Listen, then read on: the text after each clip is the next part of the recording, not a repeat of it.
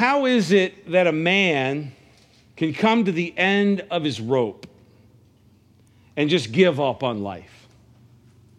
Things aren't going well on the job, and things are going even worse at home, and he just decides he can't take it anymore, and that's it. And there are people that fit this description, and they go out to try to ease the pain in their life with entertainment, perhaps immoral lifestyle, and perhaps alcohol and drugs. How is it that a woman can become so overwhelmed in her life that she seeks the escape of perhaps an unhealthy relationship or the other comforts? She gives up on the conventional wisdom for any type of fleeting satisfaction. How is it that a Christian who believes in Jesus and the Bible can become so bored and apathetic when it comes to their spiritual life? There's no desire or enthusiasm for worship for the Lord. There's no love and passion for God's word, for the things of God. How could it happen? I submit to you that it is because each of these people do not understand, or perhaps the idea has waned in their mind of the mystery of life. The mystery of life and what it is all about. They do not understand the mystery. Well, you say, well, if it's a mystery, isn't that something that they can't understand? Isn't a mystery something that we don't understand? Isn't that the very definition of a mystery? That we don't know who done it. We don't know what it's about. It's a mystery. Is it a mystery by definition? What are those things that you can't figure out or understand? Well, there is a mystery. And I want to talk to you about the biblical definition of the word mystery. In the Bible, the mystery is something that becomes revealed. A mystery in the Bible is this. It's something that was previously hidden that has now become revealed. It's kind of like when you look at a mystery in the Bible, remember, well, you can't bring up a mystery without bringing up Scooby-Doo, right? And the Mystery Machine. Now, I don't know. There's somebody here in town that has a van. They did it up exactly like the Mystery Machine. You know what I'm talking about? Right here. It's probably going past us right now as I speak, the Mystery Machine. But you remember Scooby-Doo and that gang of teenagers, right? There was always this mystery. Why are there spooks at the amusement park? And what's going on with this situation? And no one knew what was going on until the very end, right?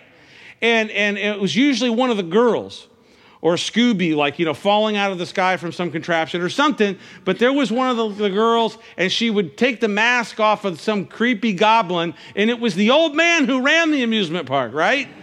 And the mystery of the whole thing became revealed.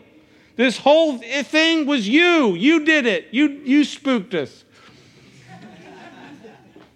And so it's like the idea of the mystery in the Bible is kind of skipping to the end of the Scooby-Doo show, where you find out who did it, right? Who done it? And so this is the mystery in the Bible. It's something that was previously hidden that now is revealed.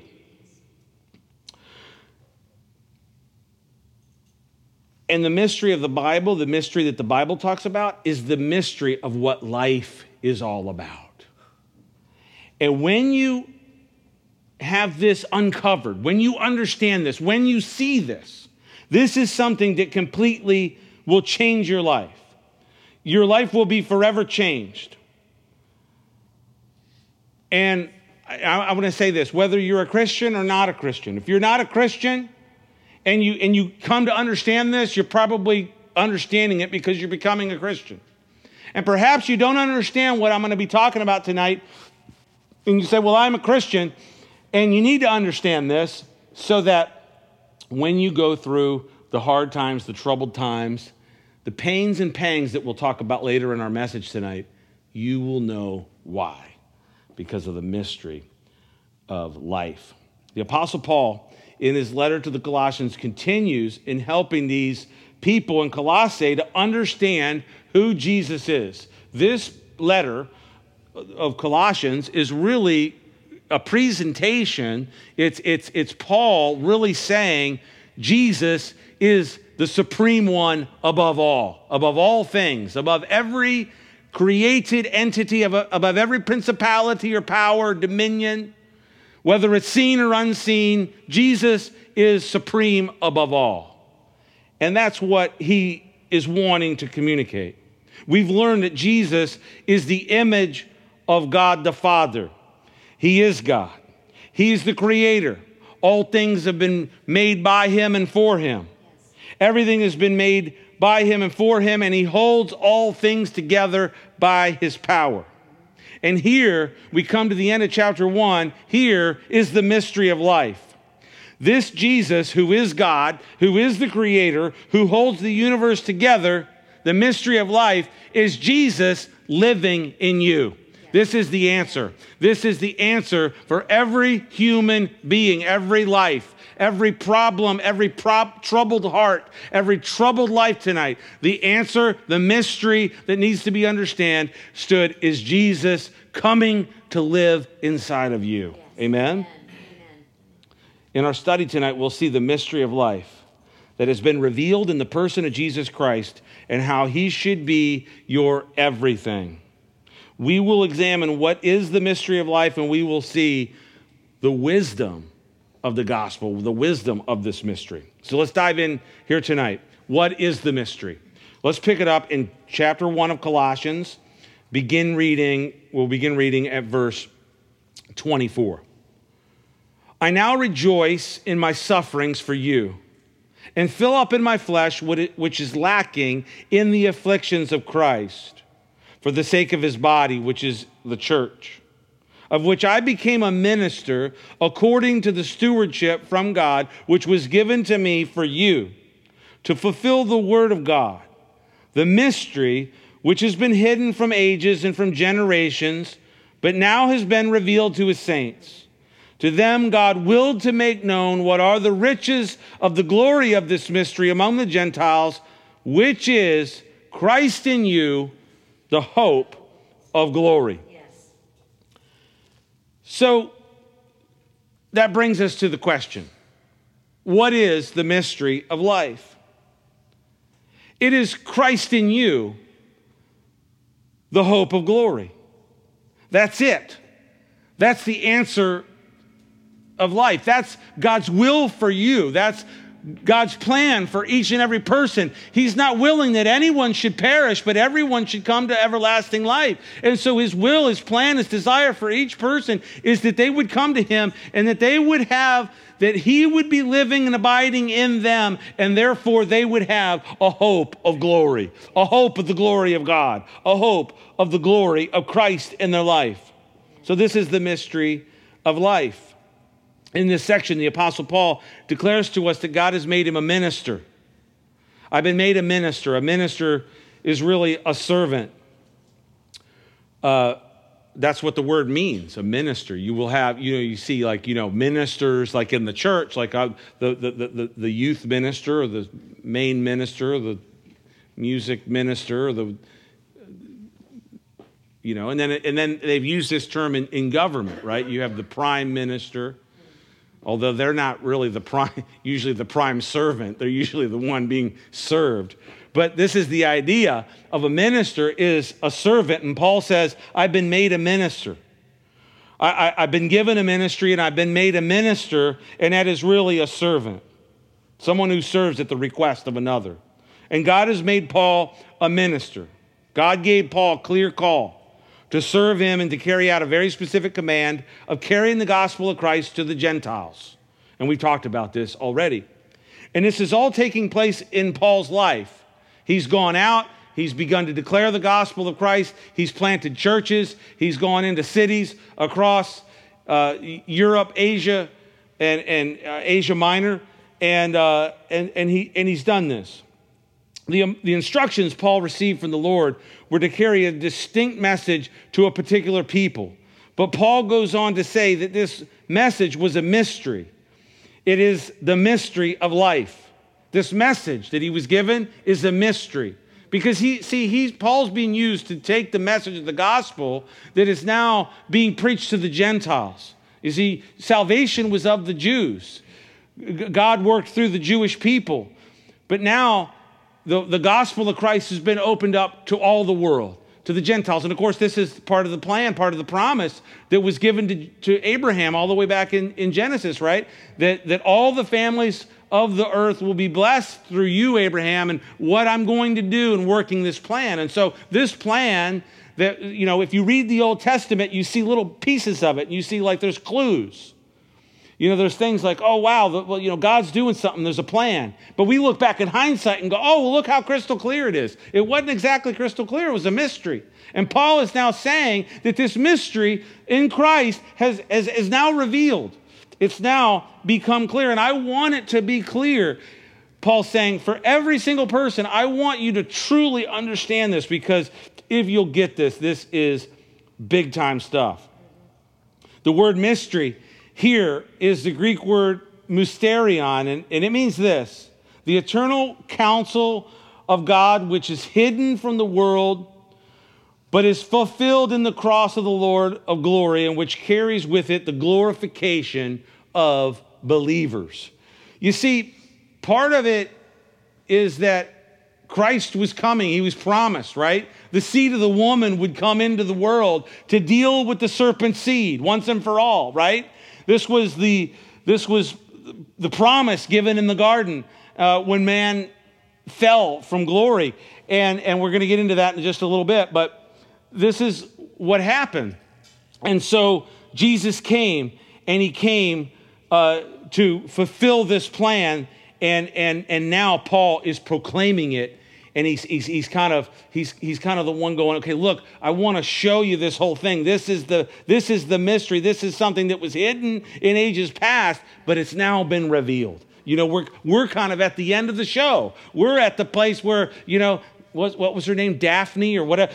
Daphne pulls the mask off of the old guy. That's where we're at. We get to see the thing uncovered and explained and revealed, and see the power of it affect our lives in the way that it needs to, the way that it should. And so this is what God is doing.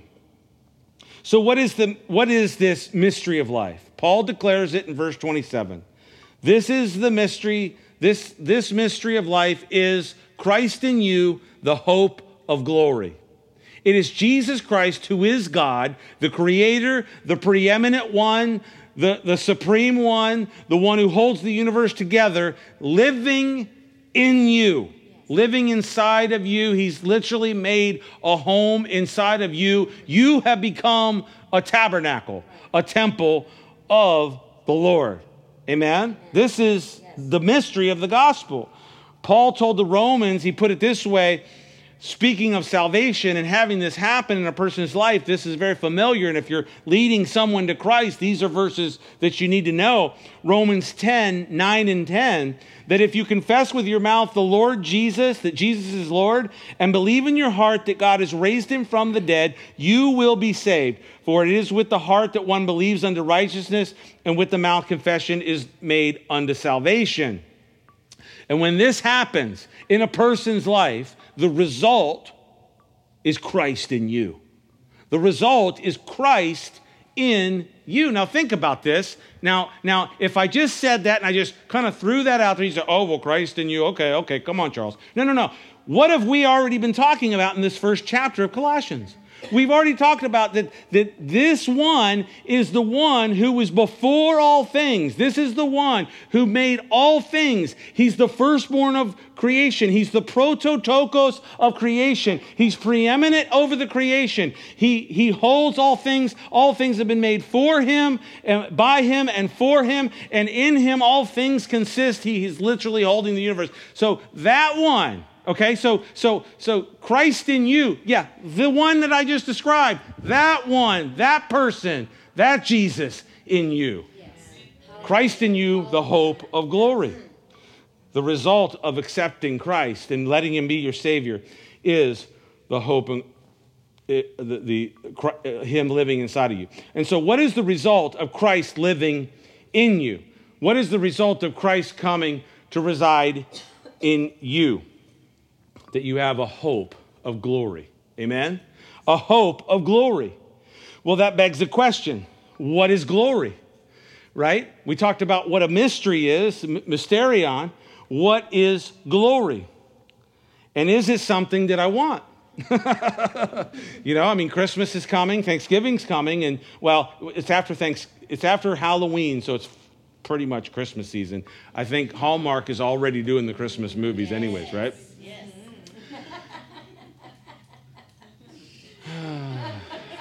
So we're going to watch and we're going to see Bobby, who, made it through town and came in on a train, and the train couldn't make it out of town, and so he's trapped. The father picks him up at the train station. He's got a daughter that's kind of cute and single, and come on back to the house and help us put the tree up and have some cocoa.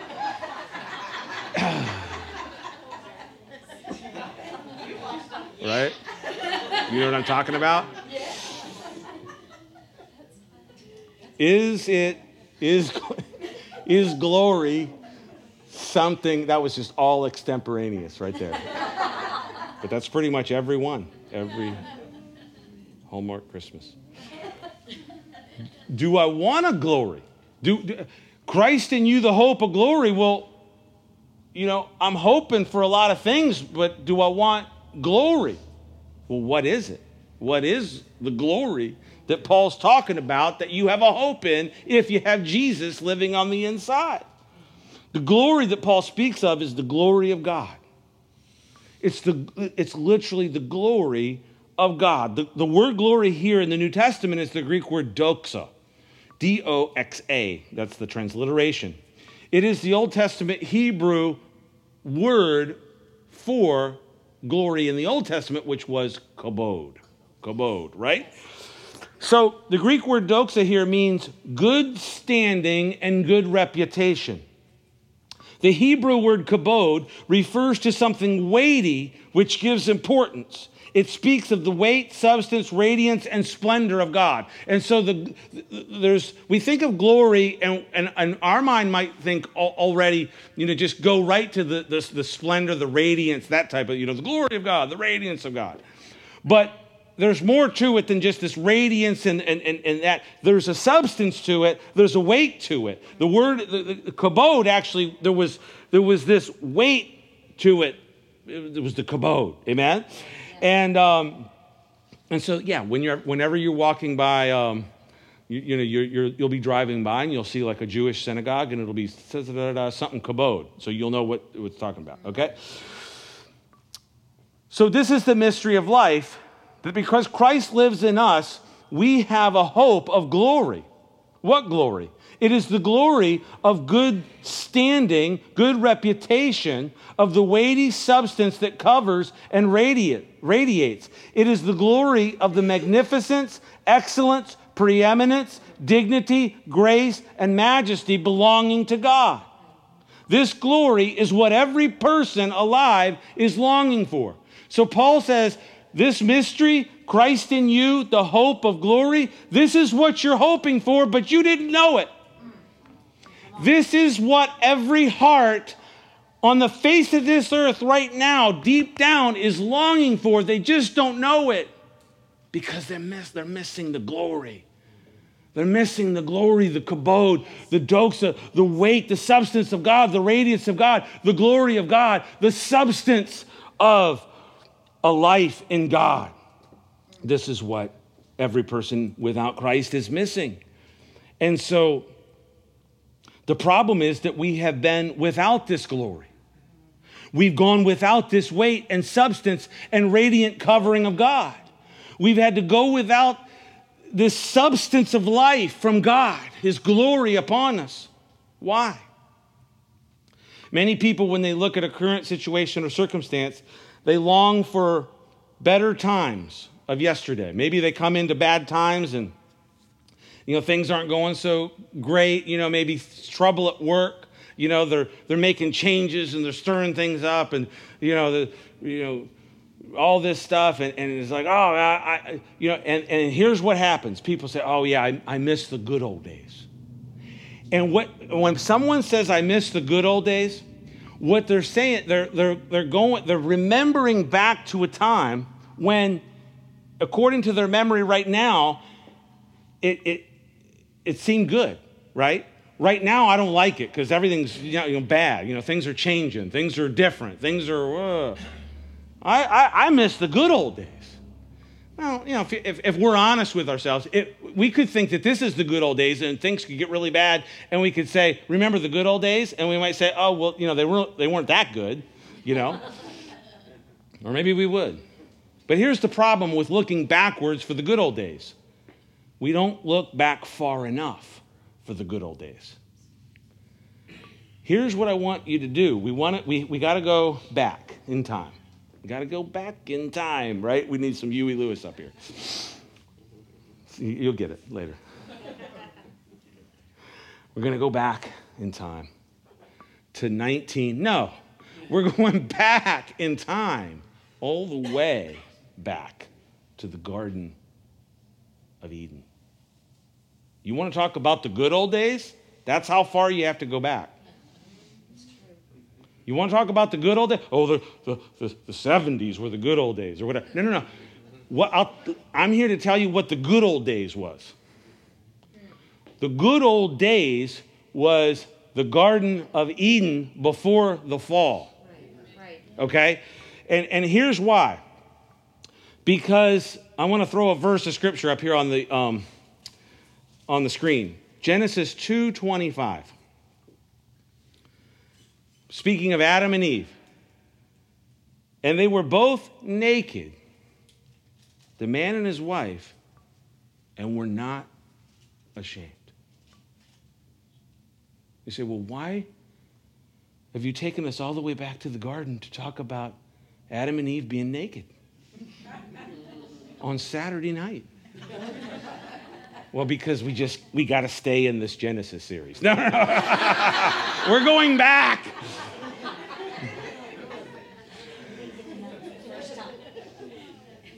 Because this scripture right here tells us about the good old days. Right. It tells us that man and woman, Adam and Eve at the time, were living in a standing with God, in a right standing, in a good standing, and they had a covering upon them. They didn't know what it was, but they were naked and they were not ashamed. They were covered with the kabod of God. They were covered with the glory, the substance, the weight, and all of it. And so if you want to talk about the good old days, we've got to go all the way back to here. But in the next chapter, after chapter 2, and we're all scholars on this, right? Because we spent 1.5 years in Genesis. In the next chapter, Adam and Eve both sinned against God. And they did exactly what God had commanded them not to do. And because they did, the glory and the weight, the kabod of God's glory kind of lifted. And what was the first thing they noticed? Not that verse. Not that they were naked and unashamed. The first thing they noticed that they were naked. They were naked. Genesis 3:7. You'll see it on the screen. It says this. Then the eyes of both of them were opened, and they knew that they were naked. And they sewed fig leaves together and made themselves coverings. So this is really a very interesting verse of Scripture because it tells us, it shows us, it says their eyes were open. It's like their eyes were open and now they're looking and they're like, wow, we're naked. Something's different. There's shame. There's fear. There's a substance, a weight, the covering of. I've heard it described as that Adam and Eve had like this light suits. And part of the high priestly garments and the gems on the breastplate that would reflect off the glow of the candlestick inside the tabernacle was literally a picture of going back to the garden and seeing the radiance and the kabod of God. Yes. Yes. And so as the high priest would minister and wear that, this was the picture that you had. It was literally, and that's why on the inside of the tabernacle, we joked because there was some curtain rods up on the walls in here. And I think there was a church that met in here for a year. I think this building was empty for a year. But there was a church, and they had curtains, and they put some kind of curtains. And we were talking about that and joking about it. And we were talking about the tabernacle. And inside the tabernacle, you did have these curtains. And on the curtains, there were sewn palm trees and things to make the inside of the tabernacle was literally going back to the garden. And so you had a man that would walk into that place to do ministry, and he had a light breastplate that would reflect, and this is the picture of going. So you say, well, what is God trying to do with us? He's trying to take us, he wants to take you back to the garden. But we're not going back to the garden. We're going forward to the garden. Amen. Read the last chapter. Read the play. Look where we're headed. We're going back to the garden. Jesus Christ in you, the hope of glory. You're going to the garden. You're going back to that place where you'll have that substance, that weight, that light suit. The glory of God will be upon us all. We have a hope of glory. There's a glorification. There's the resurrection in store for each and every one of us. This is why this is so important. The woman was deceived and man disobeyed and the glory was gone. The word in the Bible for no glory is Ichabod. Kabod was the glory. No glory was Ichabod. They went from glory, they went from kabod to Ichabod. And they knew that they were naked. And they fled into the trees in verse 8. And what God had meant for their provision, they were now using to hide from him. They were hiding in the trees, and they used the leaves of the trees to, well, we gotta take some fig leaves and sew something together and get something going on here because this is not working out. And so what God had meant for the provision of man was now part of what they were hiding in and using to cover their shame. The trees in the garden were there for them to eat, the tree of life, and so on. And so God holds a court. There's a court. Genesis 3 is basically like a court scene. When he finally he comes to them, it says he went to them in the garden. I mean, he knew where they were, right?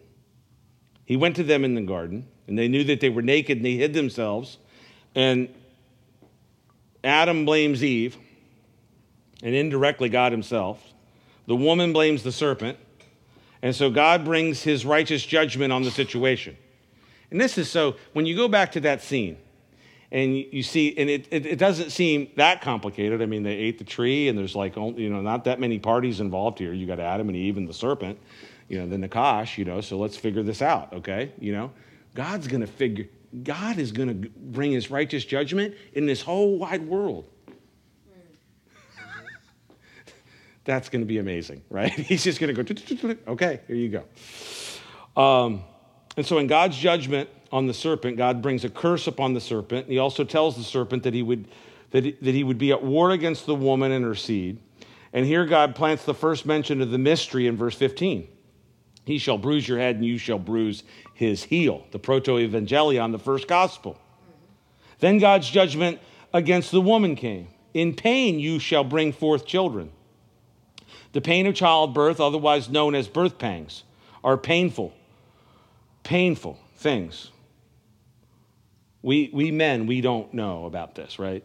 You ladies can, you won't even really try to tell us about it. Just look, you don't know. You don't know. You don't know. We saw you. We sympathize with the situation, But women go through this terrible pain in childbirth. But even in the pain of childbirth, there is a planting of the mystery of the gospel. The pain of the childbirth is a sign of the impending joy, right? So God, in the giving this birth pang, he plants a seed of this process where the birth pangs are going to be the sign that brings forth the joy of this birth, right? And women will talk about it. When my child was finally here, the pain, just began, and then you do it again, right? There's some ladies, I'm not doing that again, right? Never again. And then there's these ladies that go, we're going to do it. We have friends that had 12 girls, 11 girls. My friend Denny Nisley had 11 girls. They kept going. They finally had their son, Amos. Amos Nisley. He delivered all of them. This guy, Denny. He delivered all the kids. He's got a shirt, as he marries off each one of the girls, he's got a shirt where he says, 7 down, 5 to go, or whatever it is. Yeah. I'm serious. I'll show you a picture. But the birth pangs bring, it's a pain, it's a pang. But there's a sign to it too. That on the other side of this pang, on the other side of this pain, there's a joy waiting. There's a joy waiting. And so even in that, God planted a seed of the mystery. And then Romans 8 talks about the earth groaning in pangs. Paul tells us that the earth is groaning in birth pangs, right? The pangs of childbirth, looking forward to the hope of its future glory. So the earth is groaning in pangs and pains. And we ourselves, so he transitions from there and he says, and we ourselves go through pains and pangs. And now you either have a hope in those pangs or they're just painful pangs that are leading to death. That's what it really comes down to. When you look at life, you either have the pangs and the pains, and those are just pangs and pains on the highway to death, or they're pains and pangs that are signs for the glory that is to come on the other side, right? And this is the gospel of Christ. What is the point of this life if there is no God? Why even bother? What was the purpose? But our pain, you say this in the middle of the pain and the pangs that you may be living in. And you say, what is the purpose? Why is this? Why am I going through this?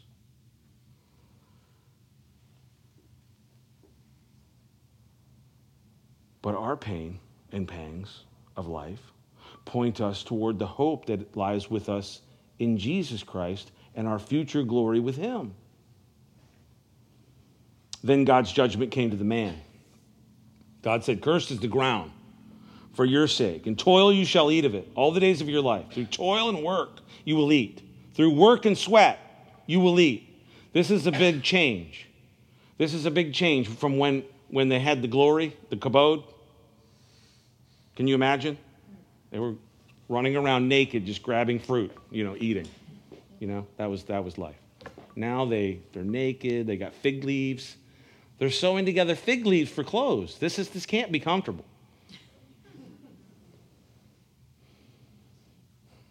And now you're going to work.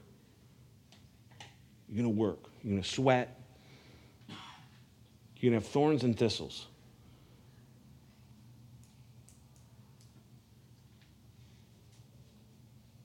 Through toil and work, you will eat.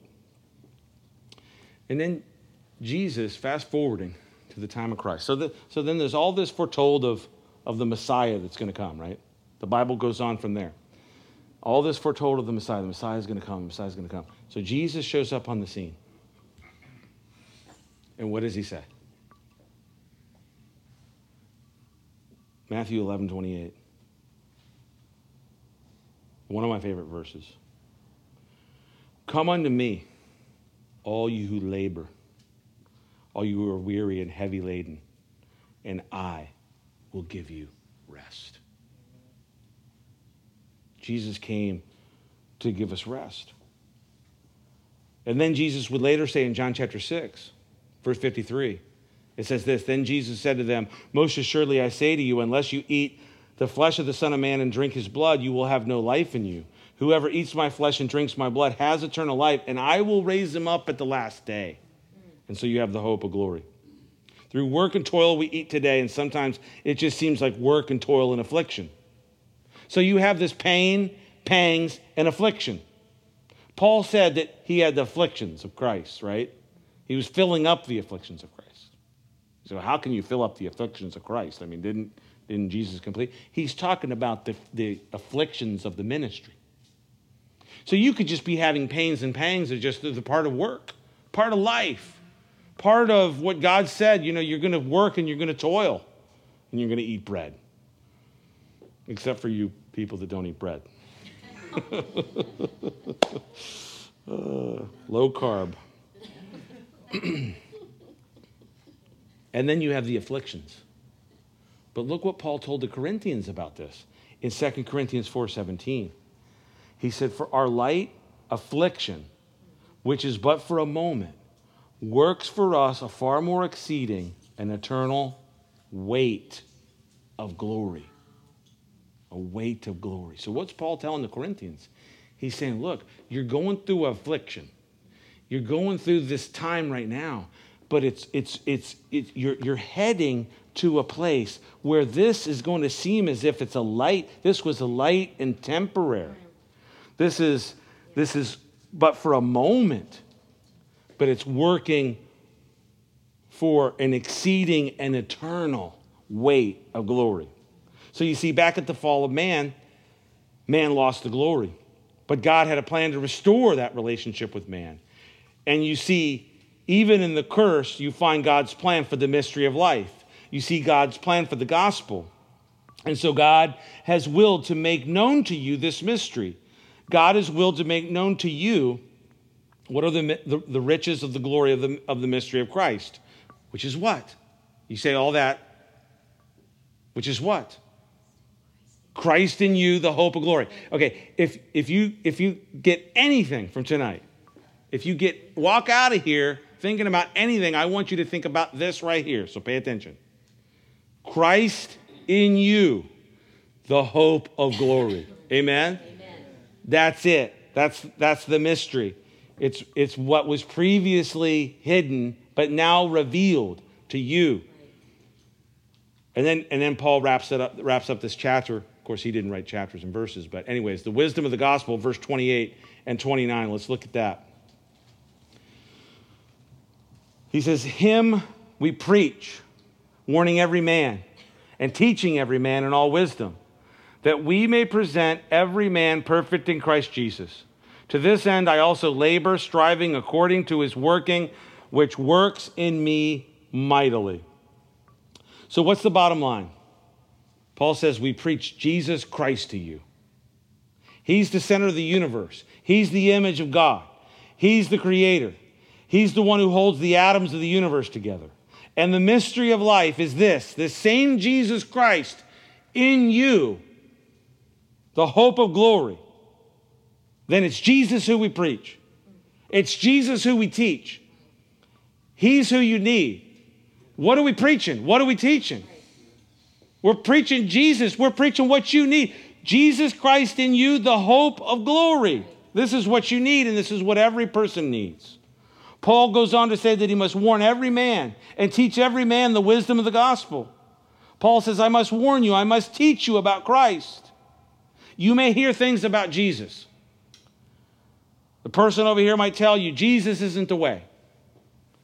There's not one way to heaven. There's all kinds of ways. In fact, there's like, it's like a wagon wheel. You just pick a spoke, called wagon wheel theology. Pick a spoke, it all goes to God. No, it don't. Yeah. If Jesus isn't the way, then there isn't a way. Mm-hmm. If Jesus isn't a way, then there isn't a way. Because he said to the Father in prayer, in his humanity, on the night that he was arrested, as he prayed and cried and he wept, you talk about pangs and pains. He sweat drops of blood out of his forehead. And he said to the Father, if there's any other way, take this cup from me. Nevertheless, not my will, but yours be done. Why? Because there was no other way. This was the plan that God had laid down from the foundation of the world, the Lamb of God, slain from the foundation of the world. Amen? So people will tell you that Jesus isn't the way. He's not God. He's not the only path. Let me be clear. Let me warn you with the wisdom of the gospel. Jesus is God, and your hope is having him live with you, in you. That's your hope. Paul says, we do all these things so that we may present every man perfect in Christ. This is why we do this. Why do we do this? Why are we doing all this? So that each person can be edified and built up into the perfect head of Jesus Christ, and he's going to present us blameless before the throne of glory. Amen? Amen. And that's what this is all about. That this is all coming about. Paul concludes by telling us that this is what he works at. This is what he strives for in the power of God. This is what it's all about. There are important things in our lives. We each have very important things. And sometimes in preachers' zeal to present the importance of the gospel, they do so in a way that seems to belittle the other important things that are important in our lives. And I've seen this. I've witnessed this. This is you know what I'm talking about. Okay? This is not to belittle anything that is of importance to you. Your family, your work, your home, the things that God has placed in your life, all very important. This, the gospel, Jesus Christ in you, the hope of glory, is just on a whole nother level of importance. It's got its own area, so to speak. Amen? It's not to belittle anything else that's important in your life. And I would never personally want to do that. And I don't think that's Paul's intention.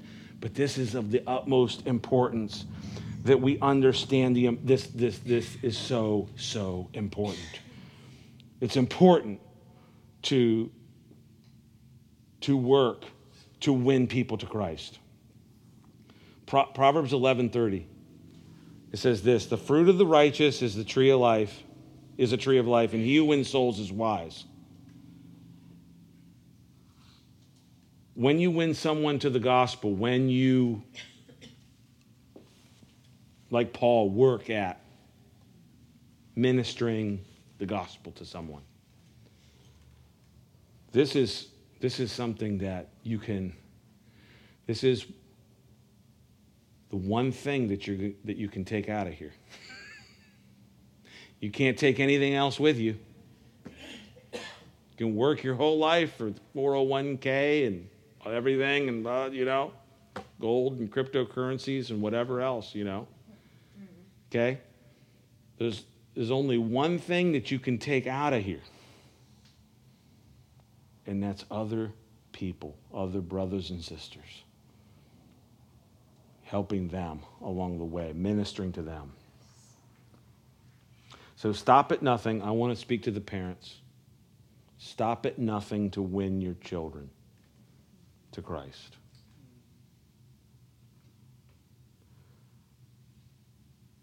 You have to do this in such a way. The genuineness of your faith will be seen. And it will be seen most importantly by your children. by your kids. So live the gospel and preach the gospel to your kids.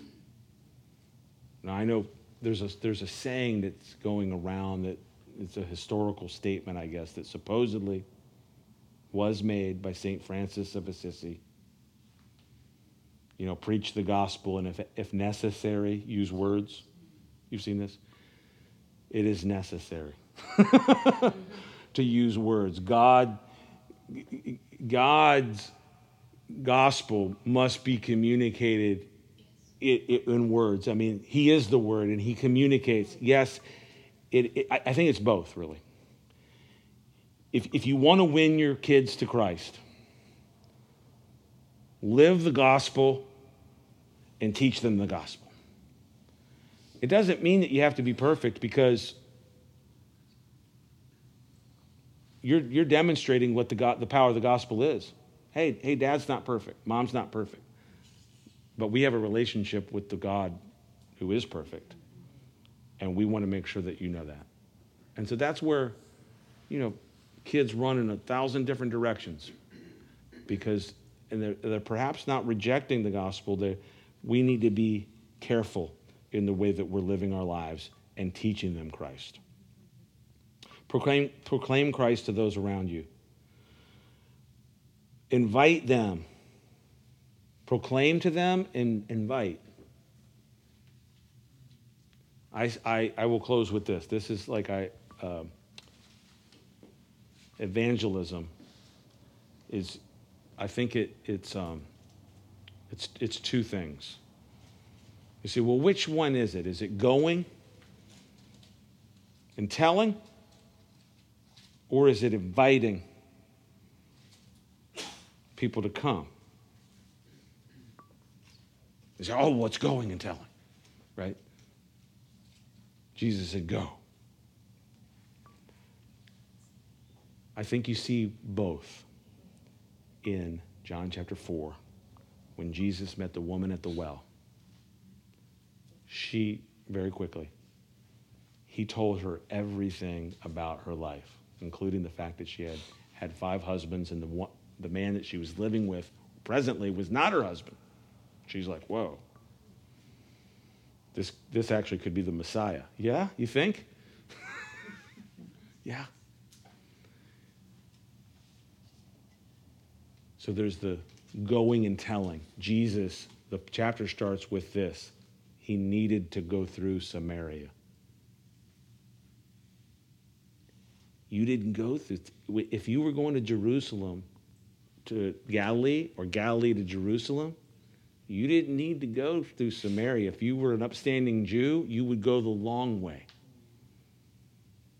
You wouldn't get out Google Maps and go through Samaria. It's a shortcut. We don't go through Samaria. We go around.